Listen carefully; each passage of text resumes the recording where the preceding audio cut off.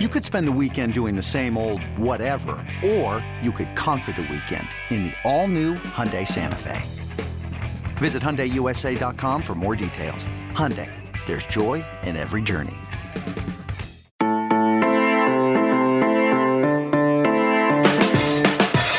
Good morning, it's Thursday, September 26th, and you're listening to the College Football Daily, dedicated to catching you up on and breaking down the day's college football news, all within 15 minutes or fewer. My name is Connor Tapp, and I'm joined today by 24/7 Sports college sports editor Trey Scott. Trey, yesterday you talked to Sam Webb about Michigan, Jim Harbaugh, all the drama going on up in Ann Arbor. Hot seat talk for Jim Harbaugh. If you missed that episode, check it out. Trey, so at the beginning of the week, we kind of met and pitched each other on our ideas for kind of our deep dive episodes here.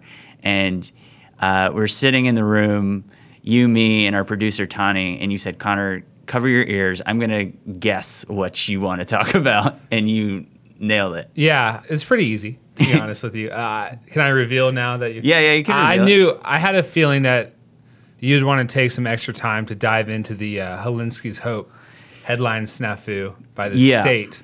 Yeah, it's kind of a really complicated and interesting story with a lot of layers to it, and I think it merits some further examination. Hopefully it doesn't come across as too media navel-gazy, and it might, but... I mean, there's not much going on right now as far as, like, you know, Jim Harbaugh's a storyline, and we, like, bashed that one with a hammer pretty good. So I think people are going to find it interesting as far as, it's inside baseball, but... Yeah, so it's a big deal. So let's start with the basics. South Carolina goes to Columbia, Missouri, loses 34-14, in large part because Ryan Helinski wasn't very good. Mm-hmm. Big snafu, ends up with a fumble recovered for a touchdown for Missouri, and then throws a pick six when it looks like South Carolina's marching down to make this a game. And Helinski, this was his third start after taking over for Jake Bentley. South Carolina fans had a renewed sense of optimism, one might even say hope, because of his performance in a 72-10 game against...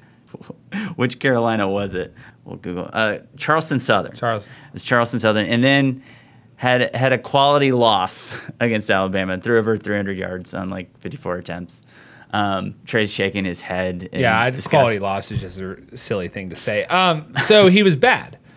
He's bad against... And South Carolina fans, kind of what? The air comes out of the balloon a little bit? Yeah. And so... The headline in the State, which is the statewide newspaper, one of two statewide newspapers in South Carolina, and is based in Columbia, South Carolina. The headline is Helinski Hope Sinks, which, completely devoid of context, you can understand that headline. But in the context of the Helinski family having a charity set up to honor the memory of their deceased son, Tyler, called Helinski's Hope. This is appalling. It is an awful headline, and the State deservedly got a lot of criticism for it. So this headline comes out. People are mad.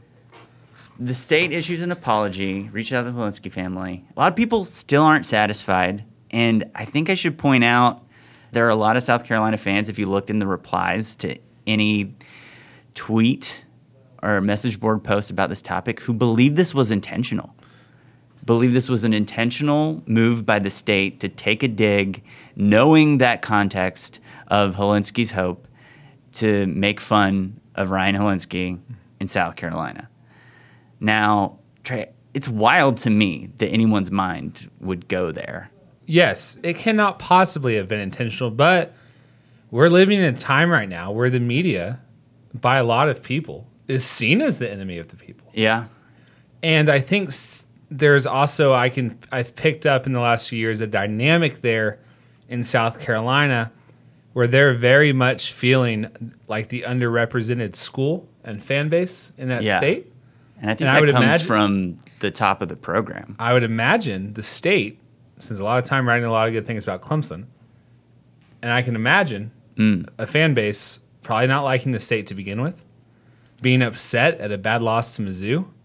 Now, all that to say, I can see them venting and maybe taking it out and being really upset, as they absolutely should be, because that's bad, and we'll get into the kind of the logistics of how that might have happened with a copy editor off site. But there's just no way that was intentional. Absolutely no way. So I think it's worthwhile to point out that a lot of South Carolina fans' attitude toward the state and instinct to lash out at them has been modeled for them by the head coaches at South Carolina. And this goes back to Steve Spurrier. In 2011, Steve Spurrier gets into a feud with a columnist named Ron Morris. He walks out of a press conference after South Carolina loses to Auburn, and says that he's not going to talk until Ron Morris leaves the room. I'm not going to talk when he's in here. That's my right as a head coach. I don't have to talk to him, and I don't have to talk to him when he's in here. It started with Steve Spurrier recruits Bruce Ellington over from the basketball team, a prized recruit for Darren Horn at the time. And Ron Morris writes a column where he used the word poached. And Steve Spurrier takes issue with that. Now, this is in the spring of 2011. And so that kind of comes and goes. And then Morris writes a critical column about Spurrier and the team after the loss to Auburn. Very disappointing loss. That was a bad Auburn team after they lost Cam Newton and Nick Fairley. Like, the team that was left behind after that was just not any good. Gene Chizik ends up getting fired. And it was a really bad loss for South Carolina. And so in his Tuesday press conference, Steve Spurrier walks out. He says he's not going to talk until Morris leaves. The next year, Morris criticizes a decision to play an injured Connor Shaw against UAB. Spurrier reacts much in the same way as he did back in 2012, being curt with the media at the end of conference calls, and it culminates in Spurrier saying later that season on his radio show that he'll just quit and head to the beach if the criticism continues. Then in 2013, Ron Morris is quietly reassigned to Clemson, and it's later reported out that his feud with Spurrier is the reason why. And it's something you might have seen in the replies in some of the complaints about this Helinski headline is like, oh, did the state go and hire Ron Morris again? Because before this even started with Spurrier, I mean, he was the local contrarian at the paper who kind of was the guy who's kind of viewed football and like big money sports kind of with a more skeptical eye. And so Spurrier coming out and publicly advocating against him was like all fans needed to, all right, here we go. So the other aspect of this that I want to drill down on comes up in the apology issued by the state for the Helinski headline. Their apology reads, and they issued a couple different ones, one of which appeared in the original story. This one says, the print editions of our company's newspaper in both South Carolina and North Carolina are put together by copy editors based in Charlotte. They handle duties such as trimming stories to available space, editing photo captions, and rewording long headlines into the space made available by the design of the page. In this situation, the copy editor chose to highlight in the headline the reporter's wording in the first paragraph about the renewed hope Ryan Helinski's performance had brought to the team. So I look at that and I look at that process and it makes total sense to me that this happened. Oh, yeah. I mean... Yeah, the copy editor in Charlotte, North Carolina probably doesn't... I mean, this copy editor is doing life and arts, entertainment, news, all of the different portions of a newspaper, lives in a different state, probably has no idea who Ryan Helinski was until like the week earlier. Yeah, I mean, this is a true freshman quarterback making his third career start. It's not somebody with outside of South Carolina fans, hardcore recruiting fans, maybe not somebody with a lot of name recognition. Absolutely not. That's why it's extremely unfortunate. Yeah. And maybe, I don't know what the solution would be, have a system of checks and balances. Yeah. Maybe the writer gets to look at the headline, but this is such a rare occasion, and a writer is always going to find flaws with a headline. Yeah. No, this is just a casualty of the print media business now. Yeah, and I should say we've reached out to the state for comment and told them we were doing this story. They did not.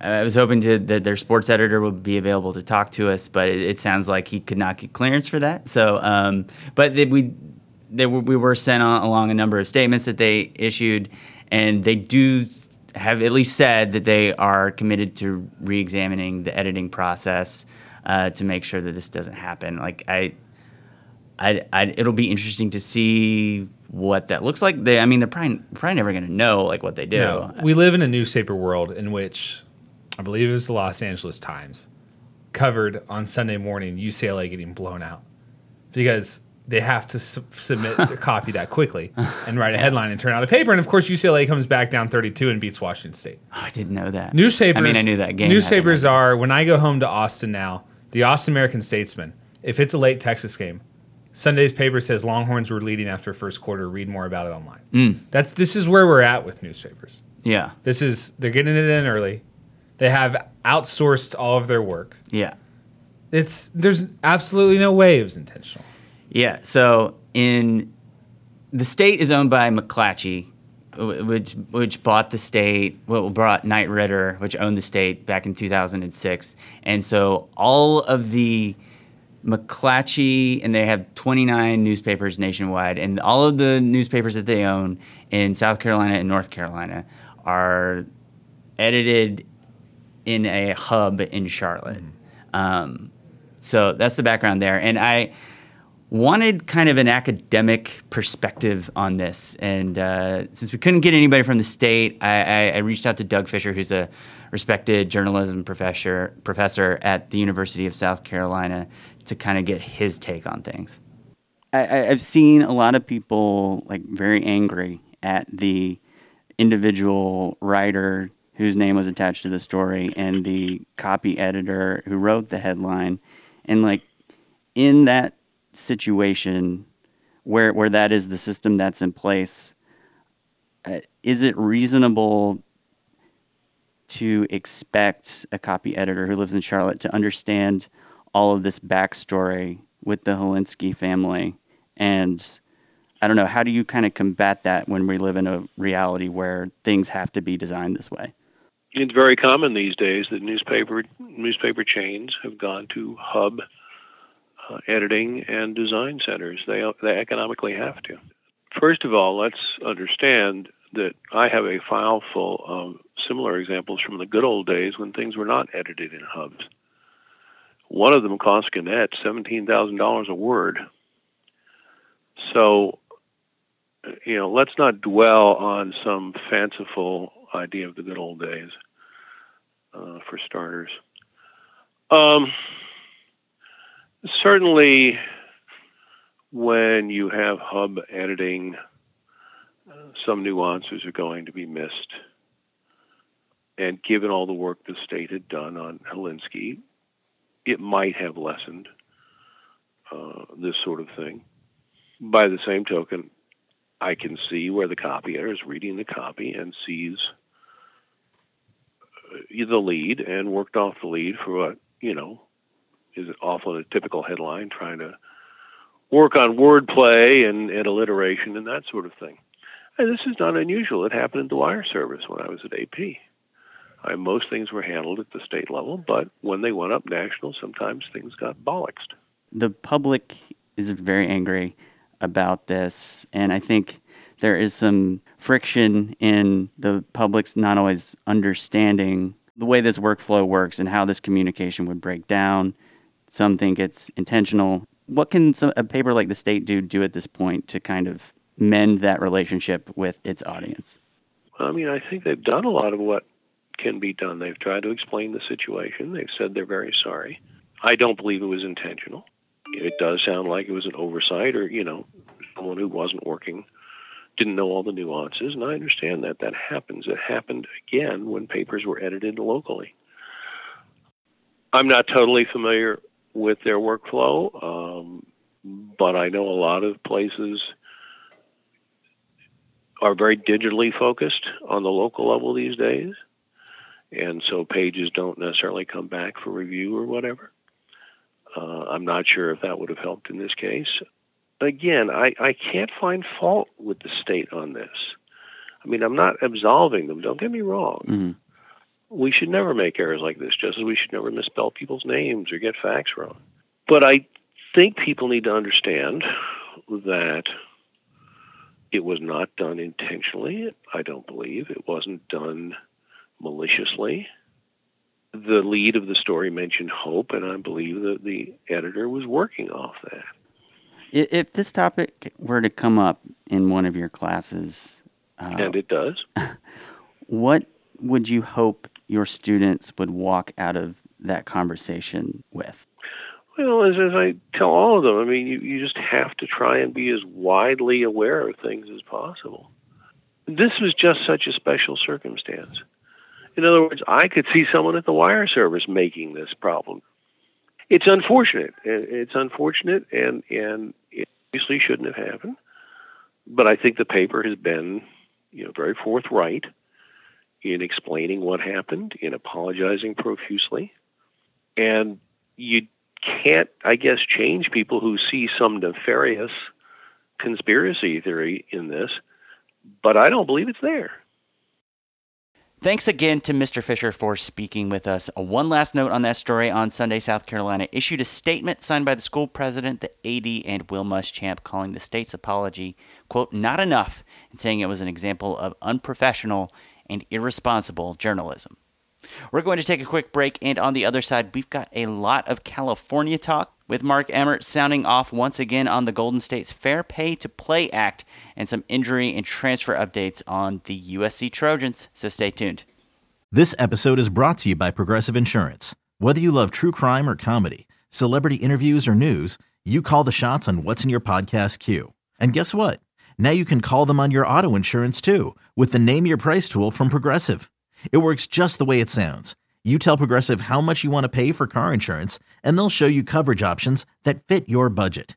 Get your quote today at Progressive.com to join the over 28 million drivers who trust Progressive. Progressive Casualty Insurance Company and Affiliates. Price and coverage match limited by state law. Last week on the College Football Daily, we took an extended look at what would happen if California Governor Gavin Newsom signs into law Senate Bill 206, which would make it easier for players in the state to profit from their name, image, and likeness. Speaking to a group of Division I athletic directors on Tuesday, NCAA President Mark Emmert called the legislation, quote, an existential threat to the collegiate model. Elsewhere in his comments, Mark Emmert downplayed the notion that the NCAA's written response to the state of California should be considered a threat. Emmert said, quote, this whole notion that our letter was threatening is ridiculous. We simply said, here is one of the problems that will exist. That wasn't a threat. It was, look, folks, we can't have one state operating under different rules than the others. So in case you missed it, the letter said that if California enacts this law, the NCAA would rule every NCAA athlete in the state ineligible, which, I don't know, kind of sounds like a threat. Keeping it moving right along, USC quarterback Kedon Slovis remains in the concussion protocol and still has not been cleared to practice, according to head coach Clay Helton. With Slovis not medically cleared to participate in practice, the true freshman status remains up in the air for the Trojans' upcoming showdown with number 10 Washington on Saturday.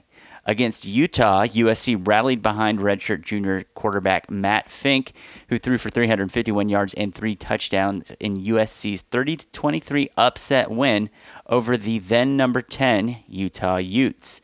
If Slovis is not cleared for this Saturday, Fink will be the only healthy scholarship quarterback on the roster. USC, of course, lost sophomore JT Daniels for the season with an ACL tear in the season opener against Fresno State, and Jack Sears entered the transfer portal after landing third on the depth chart behind Daniels and Slovis in preseason. Fink's backups will be walk-ons Brandon Perdue, Scott Harris, and Trevor Scully. Former USC wide receiver Devin Smith is transferring to Oregon State after participating in just one game for the Trojans in 2019. The former four-star joins a talented wide receiver room in Corvallis with former blue chipper and Nebraska transfer Tyjon Lindsey, as well as the Pac-12's leading wide receiver in Isaiah Hodgins. Alabama kicks off against Ole Miss on Saturday at 2:30 p.m. Central, and Nick Saban has more takes about time and weather. Saban said on Wednesday, quote, I wish that some of the TV people and people from our conference would come at any stadium in these kinds of conditions and know that it's really difficult for the fans. This is an entertainment business that we're in, and I think the circumstances and conditions of the game are very difficult for them. I think you negate some of those positives. Saban went on, we do really appreciate what the fans do. We always have. Just this year, it's been a little hotter than normal and stayed hotter for longer. And we've had, fortunately or unfortunately, all afternoon games so far. So it's kind of unfortunate for the fans. So look, I know people don't like it when Nick Saban and Alabama complain, and I get that, but he kind of has a point here. At the same time, somebody has to play in these afternoon games. With the way TV schedules work, there's a limited number of time slots. So, I mean, if you want to go further on this issue, we talked to Travis Reier a couple weeks ago from Bama Online about Alabama's ongoing issue with these early afternoon kickoffs. That's going to do it for today's episode of the College Football Daily. Our next episode will come Friday in the form of the audio version of the 24/7 Sports College Football Show, which you can watch in video form live at 11:30 a.m. Central on YouTube, Periscope, or Facebook. It features me, Trey Scott, Barton Simmons, and Josh Ayler. At the end of the show, we'll be making our picks for the biggest games of the weekend. If you'd like to pick along with us and enter to win a $1,000 cash prize, enter the CBS College Football Pick'em Pool linked in today's show notes and enter the password 15 minutes or fewer. That's the number 15 with no spaces in between. For Trey Scott and our producer, Tani Levitt, I'm Connor Tapp, and we'll see you on Friday for the next edition of the College Football Daily.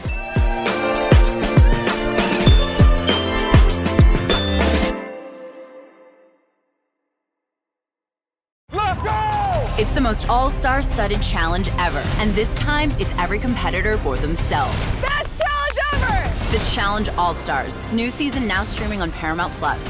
Go to ParamountPlus.com to try it free. Terms apply.